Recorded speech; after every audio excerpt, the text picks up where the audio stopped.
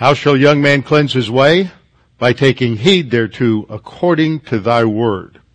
Thy word have I hid in my heart, that I might not sin against thee. Thy word is a lamp unto my feet and a light unto my path. Jesus prayed to the Father, sanctify them in truth. Thy word is truth. For the grass withers and the flower fades, but the word of our God shall stand forever. Before we get started, we'll have a few moments of silent prayer as normal. This is important for our spiritual life because the Christian life is a relationship with God. And when we sin, that relationship, that ongoing rapport with God, that fellowship with God is broken. And in order to repair it, to recover, we are to confess our sins, which simply means to admit or to acknowledge our sins to Him. And when we do so, He not only forgives us of the sins we name, but He cleanses us from all unrighteousness. And that means that all the other sins that we've committed, that we ignored or forgotten about or didn't know were sins, are also wiped clean, so that we have a full restoration of our relationship with God, so that we can resume our spiritual life, our spiritual momentum, and our advance towards spiritual maturity. So we'll have a few moments of silent prayer, then I will open in prayer. Let's pray.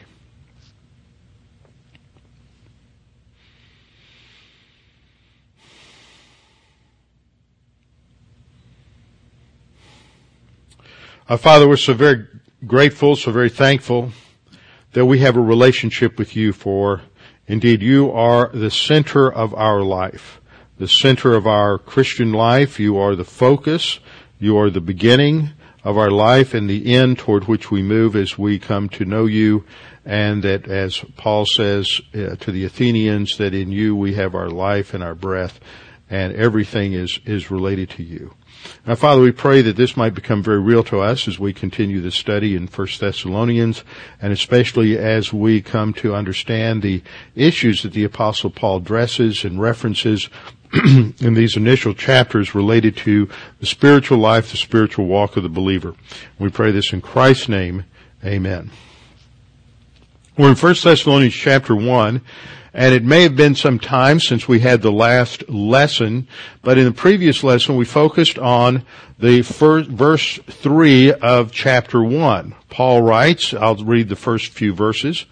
Paul, Silvanus, which is the Latin form of Silas, and Timothy. Remember, Silas and Timothy were Paul's traveling companions on his second missionary journey. It was on that second missionary journey that the Apostle Paul crossed from Asia, what we would call the continent of Asia now, Asia Minor, which is Turkey, the Roman province of Asia, where he took a ship from Troas across to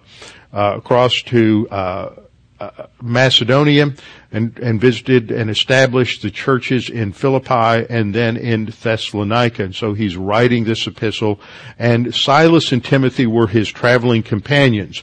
And so he is addressing the church of the Thessalonians in God the Father and the Lord Jesus Christ. After he left there, and remember he was only there a fairly short time, maybe 2 or 3 months, and because of opposition from the apostate Jewish community, a number of Jews did respond to his gospel and to the teaching that Jesus was the Messiah, but there were many others among whom that generated a fierce opposition.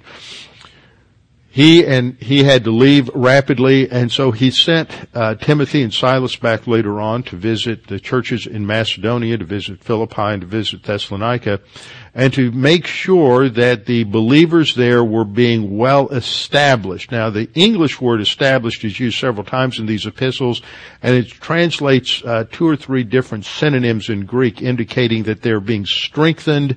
Their foundation is being laid in terms of sound doctrine and sound application. When Silas and Timothy rejoined Paul in Corinth, they brought with them questions, concerns, confusion on the part of these young believers in Thessalonica, and so Paul is writing this to answer those. He addresses them in the salutation by saying, "Grace to you and peace from God our Father and the Lord Jesus Christ," and immediately goes into a statement of his gratitude to God, which reflects his prayer life. And Paul had a tremendous prayer life.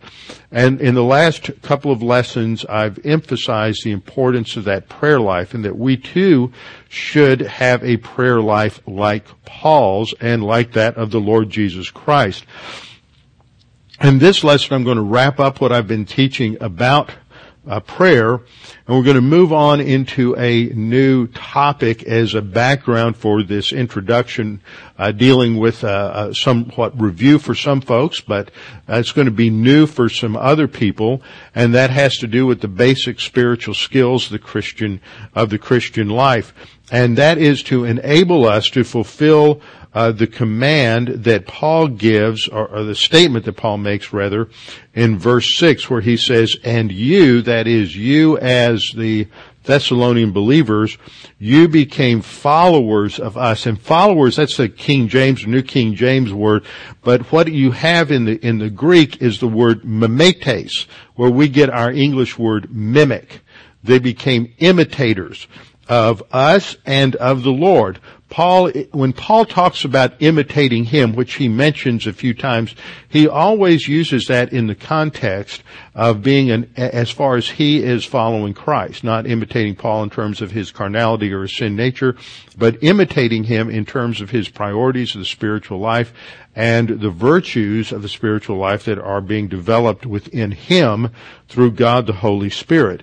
So that as a mature believer, by looking at the Apostle Paul, he's talking about the fact that they could see Christ being formed in him. And that should be true for all of us as we grow to maturity, that as people see us, they see the character of Christ.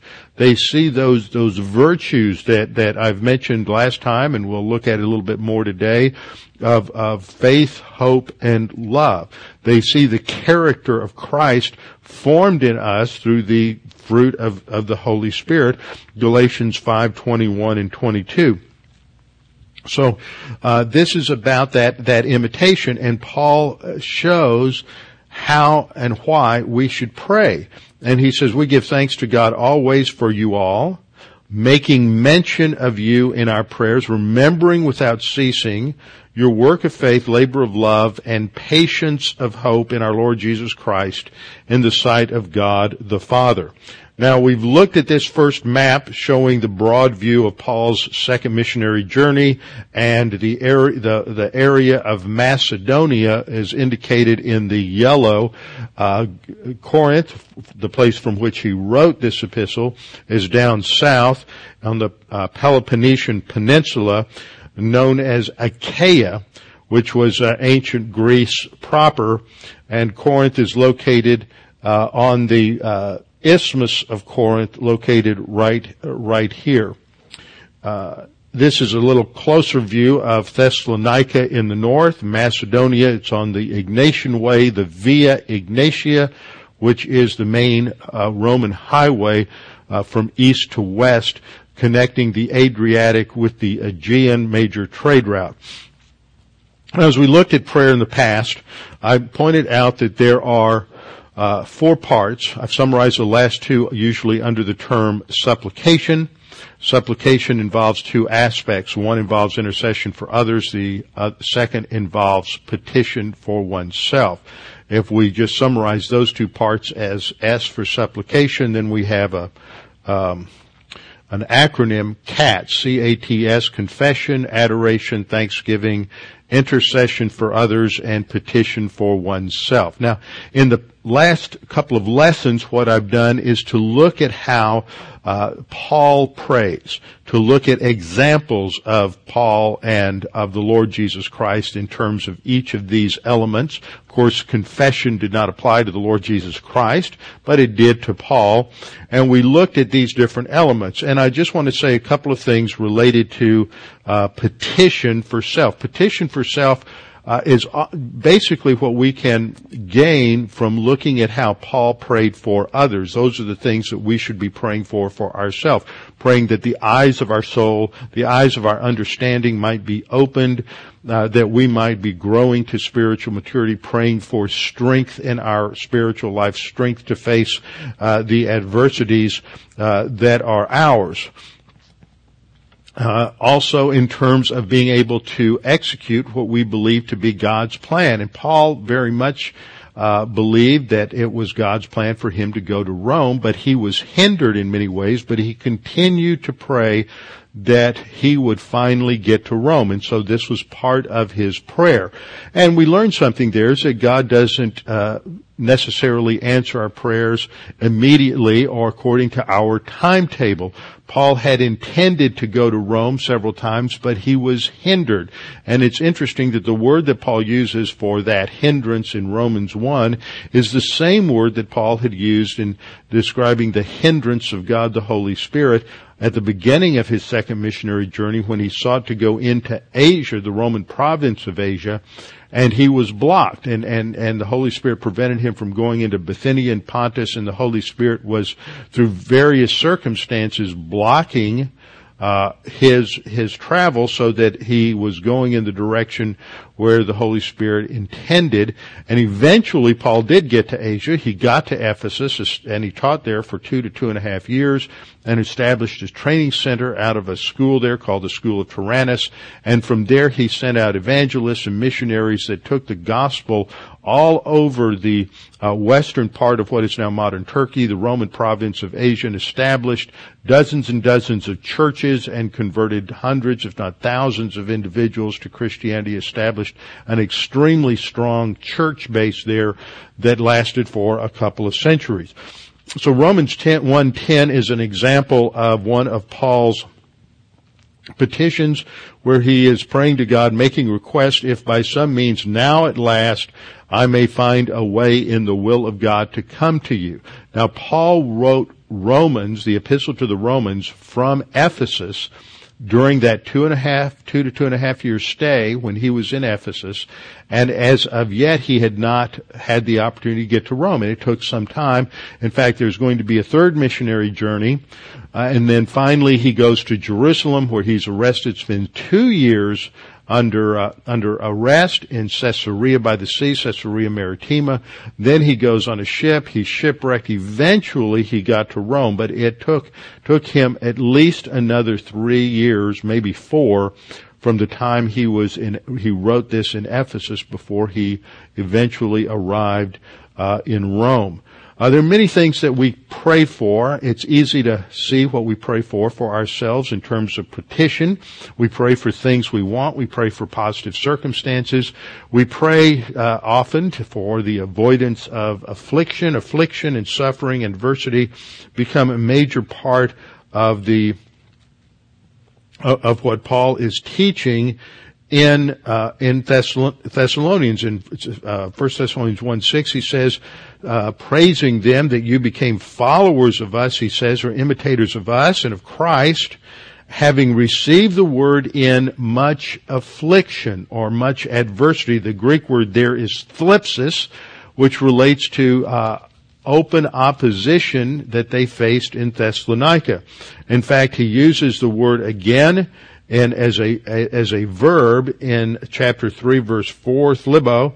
He says, for in fact, we told you before when we were with you that we would suffer tribulation, suffer adversity, just as it happened and just as you know.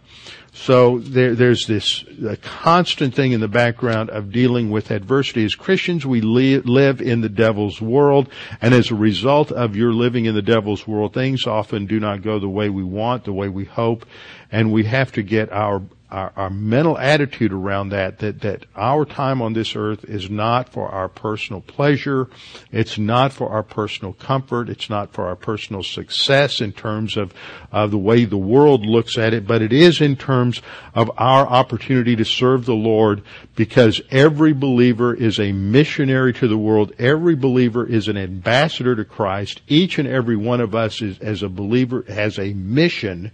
And that part of that mission is to imitate Christ, to be an example by our life and by our lips, by what we do and what we say about the grace of God and the Lord Jesus Christ. And the first thing that we have to do, our first mission, is to grow to spiritual maturity. You know, it's funny, some people think that when they hear about spiritual maturity and they look at the Apostle Paul or they look at some other biblical figures, they seem disconnected because we don't seem to be able to get to that level of spiritual maturity. In fact, I heard a lady once comment, and this was a woman who had been listening to sound biblical teaching for much of her life. At this time, she was in her probably late 60s, and she had been sitting under some really solid Bible teaching for probably 30 or 40 years. And she made the comment that she thought getting to spiritual maturity was impossible. And I commented, I said, well, Paul expected the Corinthians to be at spiritual maturity within a couple of years. If you think it's impossible, it's because you're probably living in carnality most of the time and you really haven't gotten, you've barely gotten to home plate to get a hit and all you're doing is swinging strikes, and you probably ought to think about it. That didn't endear me to her. But that's the problem. A lot of people think that just by going to Bible class, just by taking notes, just by learning a pastor's vocabulary and the verbiage and being able to restate some of those things, that somehow they're on the way to spiritual growth. But spiritual growth has to do with internalizing or assimilating the truth and making it part of your life, where it changes us from the inside out. And too many people just play too many games with God along the way, and they never see that kind of change. But here is this group of believers in Thessalonica, and by this time they haven't been believers for very long at all, less than a year by the time Timothy and Silas catch up with Paul and tell him what's been going on. And notice how the Apostle Paul expresses their spiritual growth in verse 3. He says, remembering without ceasing your three things he mentioned, your work of faith, second, your labor of love, and third, your patience of hope. Faith, hope, and love here connected in the same passage. We have this group of three Christian virtues mentioned in 1 Corinthians chapter 13:13.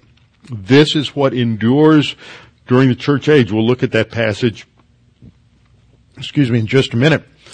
Remembering without ceasing your work of faith, labor of love, and patience of hope in our Lord Jesus Christ in the sight of God our Father. And let me submit that what I think he is mentioning here is summarizing their advance in the spiritual life under these three key terms for the virtues that are developed in our spiritual growth.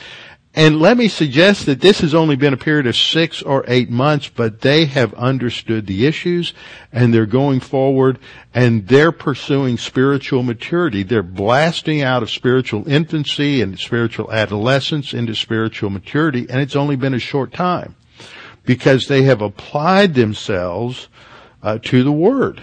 And they're not playing games with it. They understand that they are in a cultural conflict with the world system around them, and so they are setting themselves apart in terms of their obedience to the Word. Now, one thing we need to clarify is the sense of these genitival phrases. The key that they're genitives in the English is that you see that little preposition of. So the word faith, love, and hope in this passage in the Greek are all genitives. And a genitive can have a number of different meanings. Sometimes it can have something of an adjectival meaning. Sometimes it can have the sense of source or origin. Grammars list about 20 to 20, depending on the grammar you look at, 20 to 25 different nuances or shades of meaning that are present in a genitive. So I have expanded the translation a little bit in this slide to give us a sense of what Paul is talking about here. And I think that these are generally genitives of source. So he's remembering their work that's generated from their faith.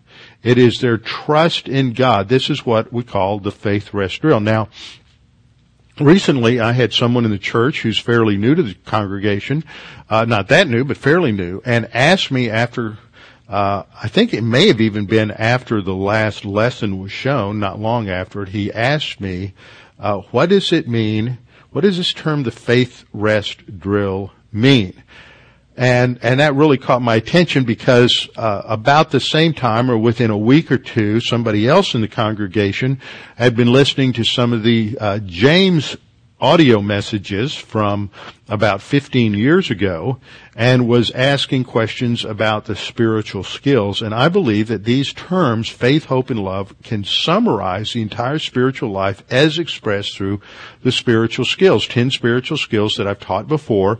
I developed these earlier in my ministry in the Epistle of James, in the series on 1 John, developed some more in Hebrews. I haven't used it as much in the last few years because we've been focusing on other doctrines and other issues.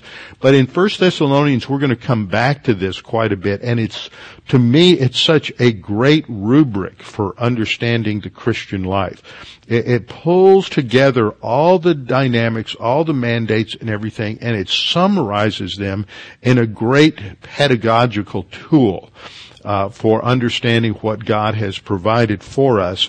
And so that's what I want to do in this lesson. Now, some of you are going to maybe yawn a little bit because you've heard this quite a bit, but there are quite a few people who are newer to the ministry, newer to the congregation, and this material is not as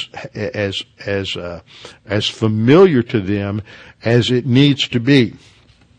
So first of all, there's work generated by your faith. Faith, it has to do with two kinds of faith when we're in the scriptures. The first is saving faith. Faith basically means to trust or to believe something is true, to accept it as true, to receive it as part of yourself. This is where you have imagery in the Gospels where Jesus talks about eating his flesh, drinking his blood. That has to do with taking something in. When we eat something, it becomes part of our nature. It's assimilated within us. We've accepted it. We've received it. So these are terms that relate to salvation. We trust Christ as our Savior. But after we trust Christ as our Savior, we move on to faith in relation to the Christian life. And faith in relation to the Christian life is a day-to-day activity where we are choosing to trust in the promises and provisions of God, trust in His Word, and we mix our faith with the Word of God, the promises of God's Word. And that's what we mean by the faith rest drill. Actively trusting God. Faith is something we choose to do. We choose to believe, and then we rest in God's provision. We do our part and rest in God's provision to do the remainder. And often faith involves application. It's not just a matter of I believe that's true in some sort of disjunctive academic sort of sense, but I believe it's true, and therefore it's going to entail certain changes in the way I think and the way I live. And that's what Paul's talking about here, the work that is their ministry toward one another, their ministry in terms of expressing the gospel, evangelizing others in Thessalonica, as well as service in the local church. And this is generated by their faith because they are trusting in God. They're trusting in the Word. What they're learning about the Word is impacting the way they live. So the first thing that's expressed has to do with the impact of their faith in God and in the Scriptures and how that changes their life. The second has to do with their love, their labor, motivated by their love for God. In the text, remember, just says labor of love, but it's love towards whom? Ultimately, it's love toward God that motivates our love towards one another. It is a labor of love because it involves getting involved in events, getting involved in people's lives, helping people, serving one another, getting involved in putting into practice the statements of God's Word. So they're labor motivated by their love for God. Love for God doesn't happen instantly. Love for God is something that is developed over time. A newborn baby doesn't have a great love for the parents.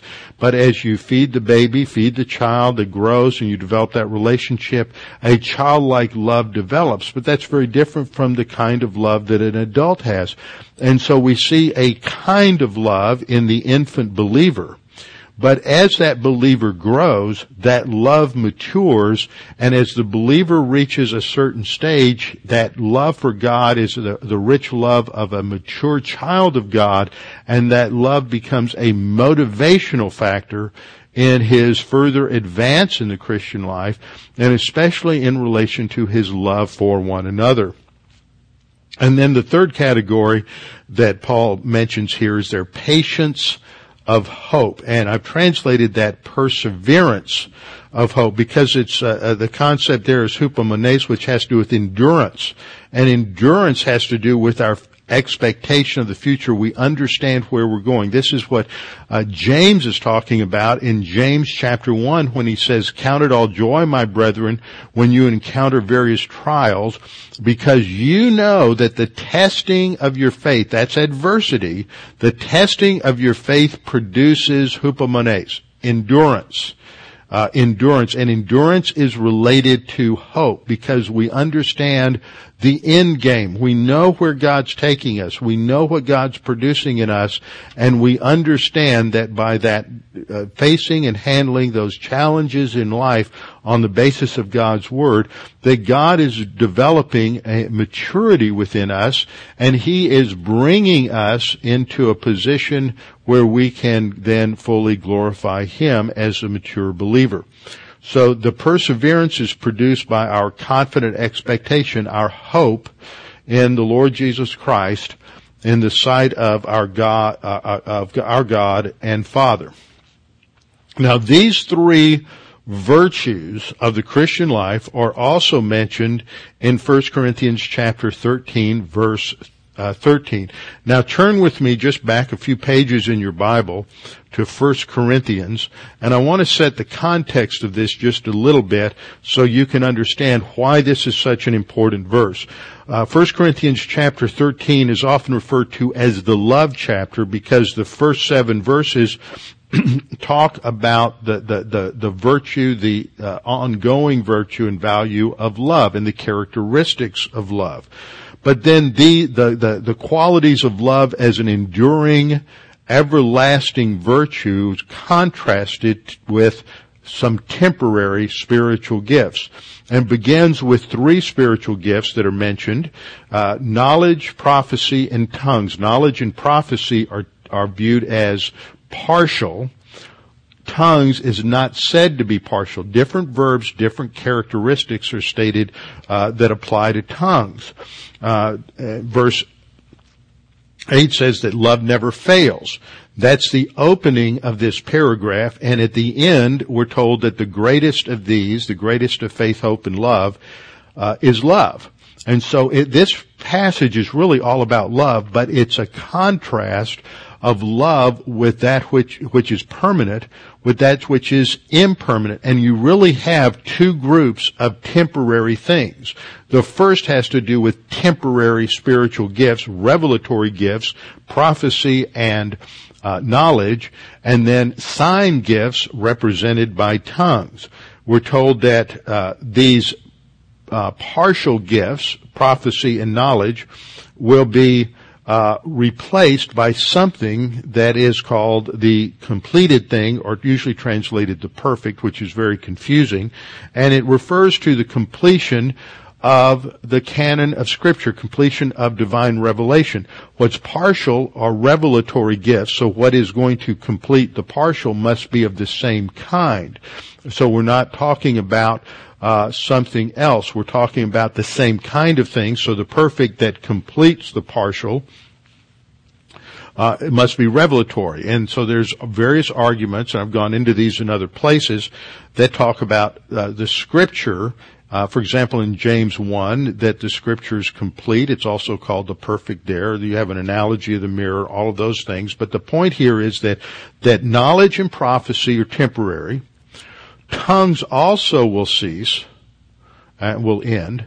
And that prophecy and knowledge cease when the completed comes. Now that's not the future with Christ, because we're going to, as we see, is faith is something that's limited to this life. Hope is limited to this life.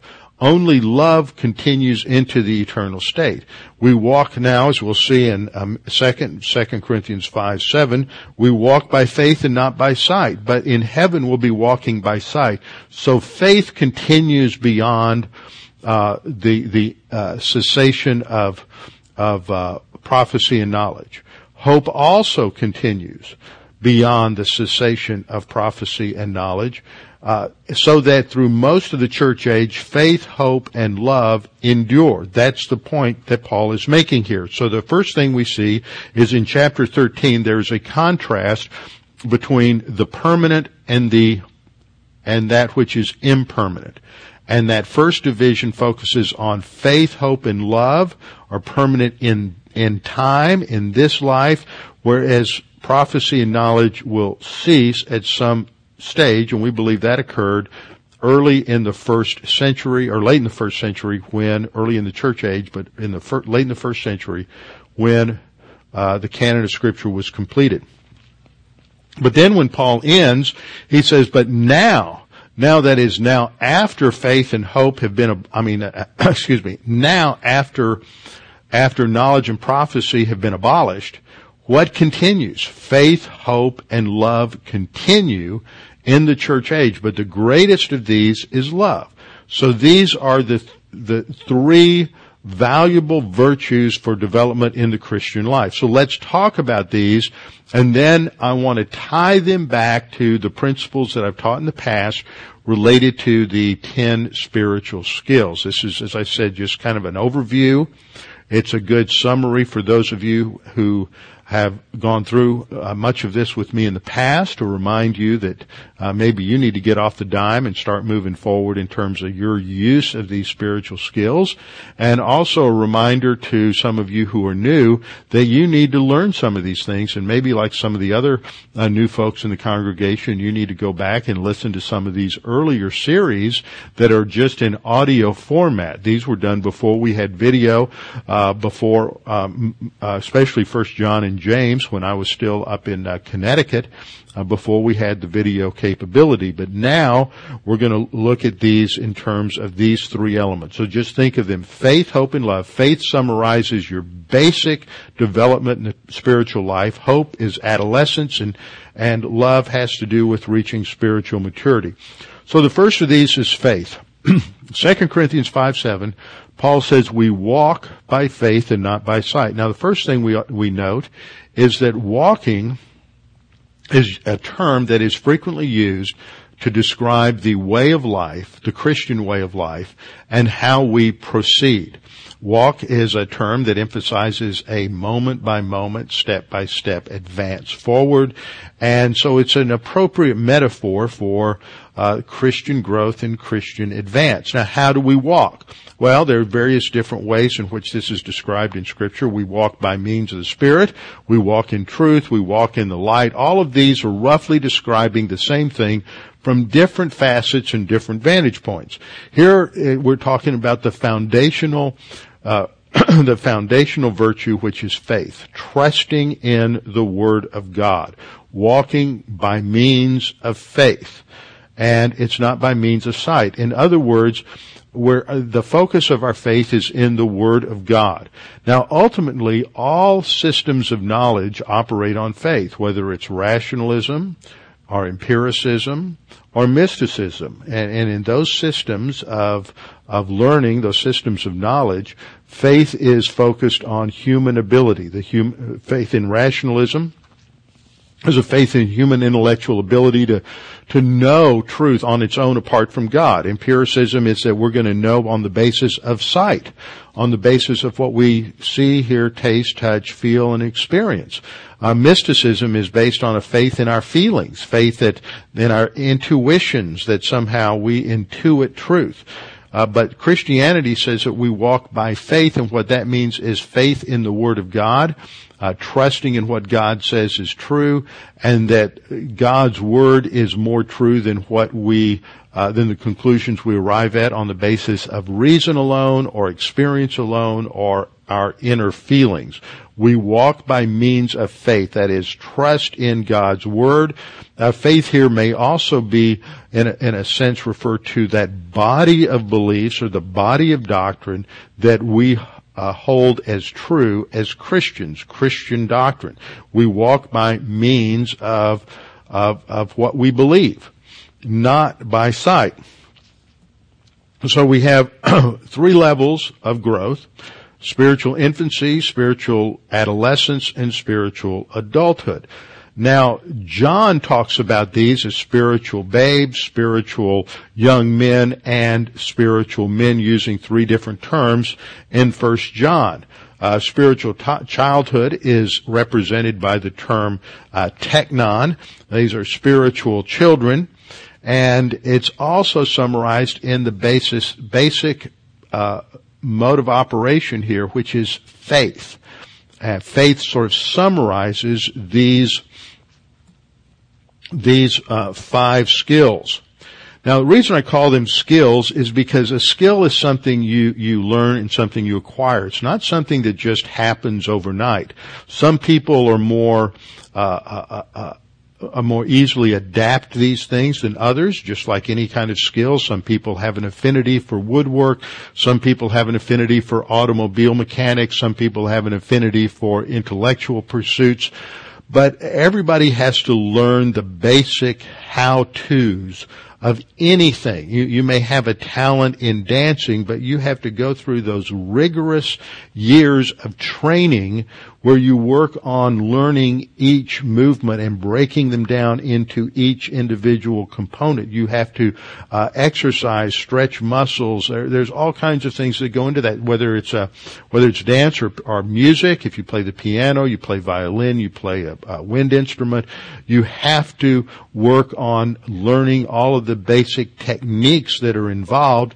And in learning those techniques, it's often not very melodious or very pretty, but you're just learning those basic skills. I remember when I was in high school, I was in a band and played trombone, and everybody in the band, we had a pretty good band director, and in order to advance, in order to get our grade, we had to work through a certain number of technique exercises and get signed off on as we advanced. And so we would go in and we had these technique books we would play, and they were basically teaching drills and playing notes very fast, slow, different things of that nature in order to develop the musculature of our lips, called an embouchure.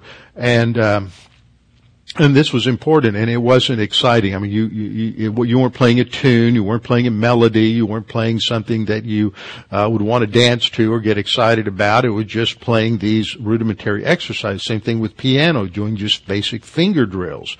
And as you did that, though, it trained the muscles in your fingers or trained the muscles in your mouth or whatever in order to accomplish those. That's what a skill is. And athletes do it. You get a football player, he's out there practicing tackle drills or practicing running drills and throwing and catching over and over and over again. You take somebody who is into various shooting exercises. You just go through those drills over and over and over again until the right actions become embedded in muscle memory, so that when you face certain situations, then that drill that you've been going through just sort of takes over. So we have to develop these drills in our life in order to go forward as believers. And the first drill is confession. because confession is our means of recovery when we sin. If we stay out of fellowship, we're just going to be walking according to the flesh, as Paul says in Galatians chapter 5, verses 16 and following. And the flesh wars against the spirit. We're not going to get anywhere when we're walking like a spiritually dead person. So we have to recover. So whenever you sin, you need to immediately, as soon as you realize it, confess or admit, acknowledge that sin to God. But that doesn't get you anywhere. It only gets you a recovery so that you can go somewhere. In football, this would be like recovering a fumble. Recovering a fumble may not get you a good field position. It's not going to move you down the field. It simply means you now get the ball and you get to go back on offense away from defense. Confession just gets you back in fellowship. It doesn't move you forward. A lot of people have misunderstood this over the years, and they think that as long as they keep confessing their sin, that somehow the Holy Spirit's just going to take over and move them spiritually, and they won't have to make those hard decisions of saying no to their sin nature. But that's a dream world. That is quasi-mysticism, and that is an extremely distorted and destructive way of thinking about the ministry of God the Holy Spirit. Confession just gets us back to a place where we can go forward. It doesn't move us anywhere. What moves us is these two things. The FHS stands for the filling by means of the Holy Spirit, and the WHS talks about walking. Now, some people emphasize the filling aspect, and that's good, but that's passive. The command in Ephesians 5:18 is to be filled. That is simply we need to allow ourselves to receive what the Holy Spirit fills us with, which is His Word. It's a passive verb. It's a passive concept. The active voice verb that tells us what the action plan is Ephesians 5:18.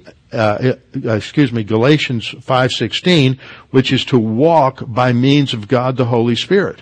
To walk by that's the command, to walk in dependence upon God the Holy Spirit. That's the positive action side of being filled by means of God the Holy Spirit. And these two things go together. When you confess your sin, we're back in fellowship so that then we can resume that forward momentum of walking in dependence upon God the Holy Spirit and being receptive to the Word of God. When we're out of fellowship and walking according to the sin nature, we're not producing anything of eternal value. You can sit in Bible class and take notes until you wear your pens or pencils to a nub until you're worn out. You can memorize scripture. You can pray. You can do all kinds of things, but it's all in the power of the flesh and has no eternal value whatsoever. And so we have to learn to get back in fellowship, and then that's not enough. We move forward. But these two things work together. We get back in fellowship so we can walk by the Spirit. Another term that's used to describe this is abiding in Christ. All of these refer to the same basic idea. We stay in fellowship. We abide in Christ. We walk by means of the Spirit. We walk in the light and walk in His Word. Now, how do we do that? What are the mechanics for walking by the Holy Spirit? Well, in terms of basic dynamics in the Christian life, this is what we see in the next three spiritual skills.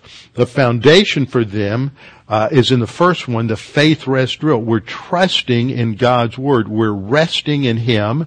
We're doing what He says to do because we believe it to be true. And it's also related to these two other skills, grace orientation and doctrinal orientation. I just talk a little bit about them. Faith rest drill. Faith rest drill means that God has given us various promises and principles in His Word, and we're implementing them. We say, God says, but pray without ceasing, so I've got to pray. So I'm going to make prayer a priority in my life, so I'm going to arrange my schedule so I have a set prayer time every single day.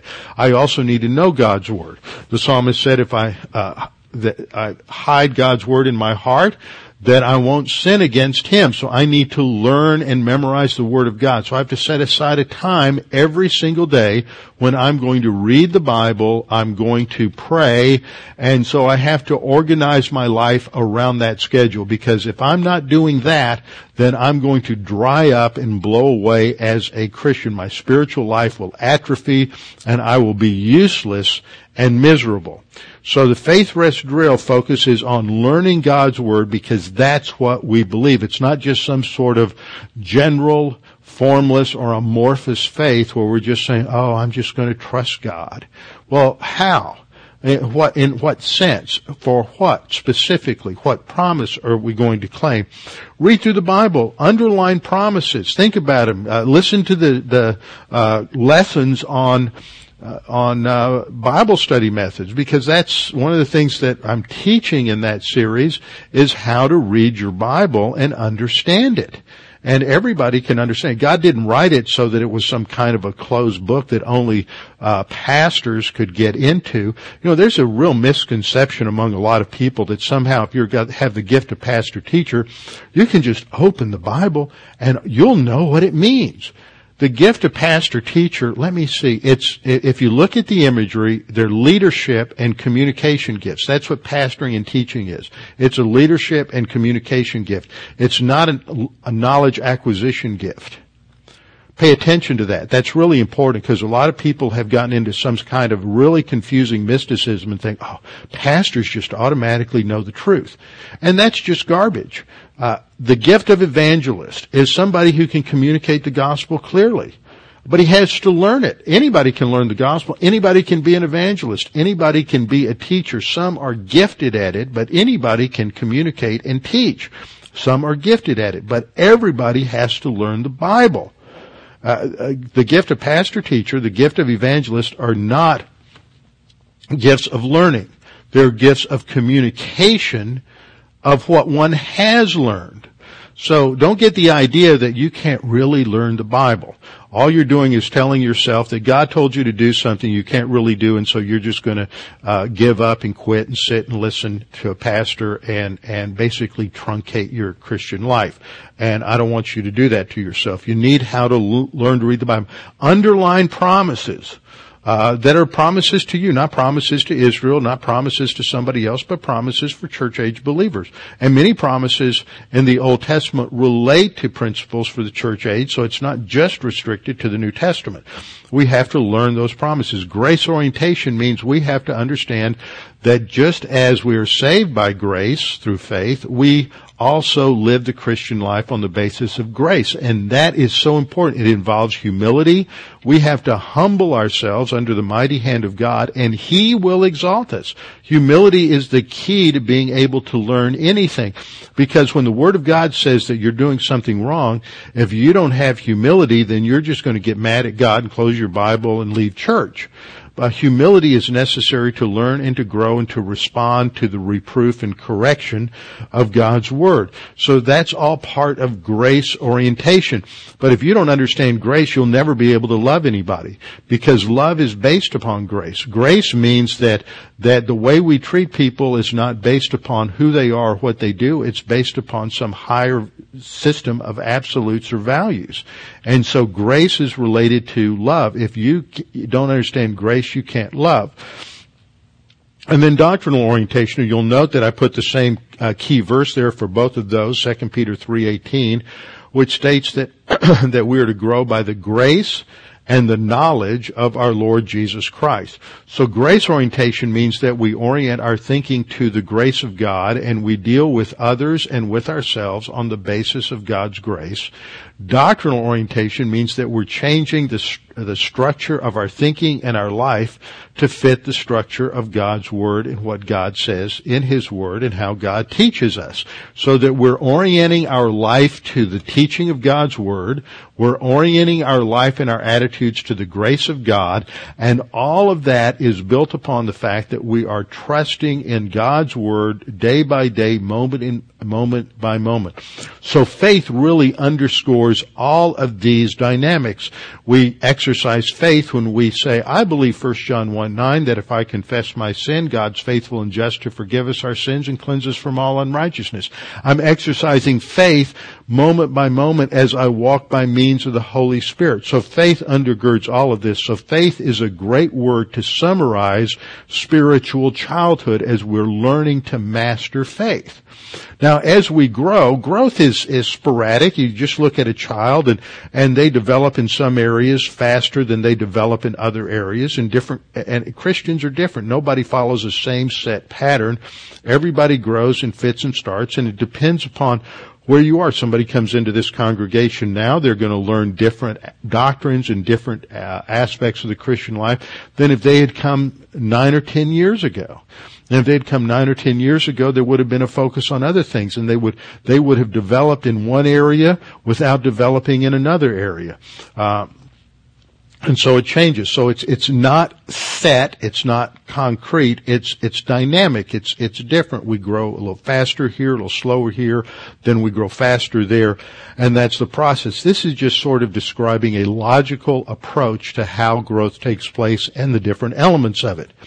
So the next area is where we advance into spiritual adolescence, and the key word there is hope.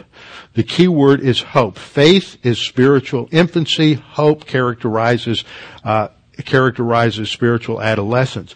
What happens as you watch a young person grow up, moving from childhood to adulthood, one of the keys for describing maturity is the ability to postpone gratification. A child wants to have what it wants now. But as you move through adolescence, you learn that you're not going to satisfy or gratify all of your desires and wishes right now, that some things have to be postponed and some things you have to work for, and it will take a lot of time before you get there. There's a process involved. So all of a sudden you begin to think in terms of a long-term plan. When you're a child, you have no concept of time. 20, 30, 40 years down the road doesn't mean anything to you. As you grow through adolescence, time begins to take on a new sense for us, and we realize that we're working for the long term. We're working for something that where the benefits will not really be ours for 5, 10, 15, 20 years down the road.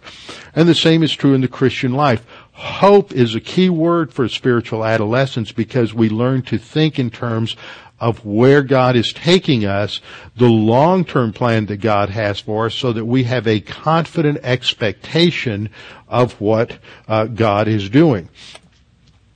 A key passage for this is Romans 5:3 through 5, where Paul says not only that, but we also glory in tribulations. Now, an infant doesn't have a good time when they're going through adversity. They just cry and they whine.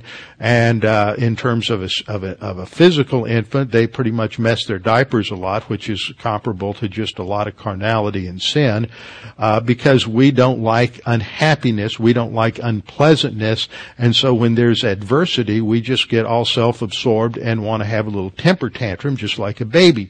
But as we grow, we begin to understand that difficulties, adversity is part of God's plan, and that God is going to take us through those tribulations, those adversities, those difficulties in order to teach us that we can rely upon God, that we can trust Him, the faith rests real, and God's going to pull through for us, and that the principles of God's Word actually work.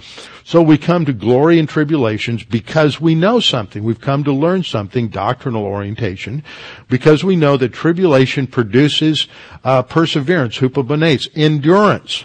And endurance, character. This is the development of spiritual adolescence and the character qualities of Christ in terms of the fruit of the spirits. And character produces hope. Hope is that long-term focus on what God is doing. And hope doesn't disappoint because the love of God, that is the love from God, God's grace has been poured out in our hearts by the Holy Spirit given to us. Now here's a little graphic I developed describing this. There are tribulations we go through, which is thlipsis, and we go through this pressure and this adversity, and we have to stick with it, hupomone. We have to stick with it, and we learn to trust God, not trust God, rebound, confess our sins, get back in fellowship, recover the fumble, move forward, persevere, fail, recover the fumble, keep going, moving forward. Then this develops character. This is proof or evidence in the Scripture. Dokimazo is the term that's used, or dokimion is the noun that indicates proven or tested character. And then that leads to the development of hope, our confident expectation, where we can begin to live today in light of eternity. Now this takes us into that next development of spiritual adolescence, referred to as young men by John in 1 John 2:13. This is hope that is a focus on the future, living today in light of eternity. It's our personal sense of our eternal destiny. We know that God is training us for a future role to rule and reign with Jesus Christ. And so we can handle the difficulties, the traumas, these adversities and disappointments today because we know that if we pass the test, if we grow as believers and the Holy Spirit produces maturity in us, then we're going to be ready for that future role in the eternal kingdom. So hope just represents getting through spiritual adolescence where we quit living for today and we start living in light of eternity. Then as we're developing hope, all through this time we've been learning more and more about God. We've learned more about His grace. We've learned more about who He is. We've learned more about His character. And as we do that, we fall more and more in love. We develop love, a true, enduring, deep love for God. And so this covers the adult stage of our spiritual life. And Jesus said it this way in Matthew 22:37, that we are to love the Lord our God with all our heart, soul, mind. With everything that we have, the idea in Deuteronomy 6:5 is with everything that we've got. 1 John 2:5 says, whoever keeps His word, truly the love of God is perfected or matured in him. So that the love for God isn't just something static. It begins in spiritual infancy and it matures, but it comes to that mature level of deep adult love when we've seen God come through for us in multiple trials and tests, and this characterizes our mature Christian life. But it's that love for God then that becomes the motivation for our spiritual life to love one another. Jesus said in John 13:34 and 35, a new commandment I give to you, that you love one another as I have loved you, that you also love one another. Now see, God's love for us teaches us about His grace. That in turn produces love for God. That then motivates our love for one another. And this is the evidence that we are truly disciples or learners, is we have love for one another. And so this develops from our hope. So we have love for God, personal love for God in Romans 5:5. This develops. We are to love one another. Galatians 5:14, we're to have that love for one another. I call it an impersonal love for all mankind, or an unconditional love.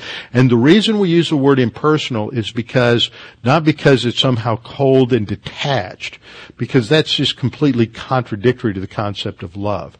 But personal means that you have a personal knowledge or acquaintance with the person that you're loving. Impersonal means you don't have a personal knowledge of that person. It could be the checkout clerk at the store. It could be the customer service rep on the telephone. It could be the person who got his driver's license at Sears and Roebuck or Walmart, who's driving erratically on the freeway and irritating you. You don't know who these people are, but we're to deal with them in love. And that doesn't mean stupidity. That means dealing with them in love as the Bible defines love. And then third, occupation with Christ, our focus upon Christ, Hebrews 2:2.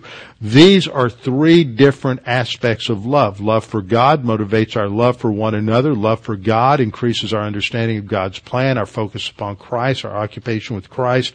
And so these three all work together in tandem, and the result of all of that is that our joy and our happiness in the midst of adversity and difficulty is enhanced and increases. And so the level of our joy as a fruit of the Spirit, the fruit of the Spirit is love. Joy is the second category. And that represents something about our spiritual maturity. So you can use that as sort of a barometer on where you are. And if you don't think you're where you should be, then that's nobody's fault but your own, and you're really not doing and applying the Word of God as you should. Now we're going to come back. This is a great summary time. We're going to come back and go over these things again, but we're going to see them implemented in 1 Thessalonians, because this is what's behind Paul's praise of the Thessalonians as he says, you became imitators of us and of Christ. And this is evidence, what we're going to see in verse 4, of their election. So we've got to come back and deal with that concept as well. But I wanted to get this there as a framework for us to use as we go through 1 Thess chapter 1. Father, we thank you for this opportunity to study these things, to be reminded of the skills we need to be developing in the Christian life, that we can be going forward and maturing and developing, and that we might realize that the ultimate goal is for us to be like Christ and have His character dominate in our lives. And we pray that you might challenge us to press on in spiritual growth and maturity. We pray this in Christ's name. Amen.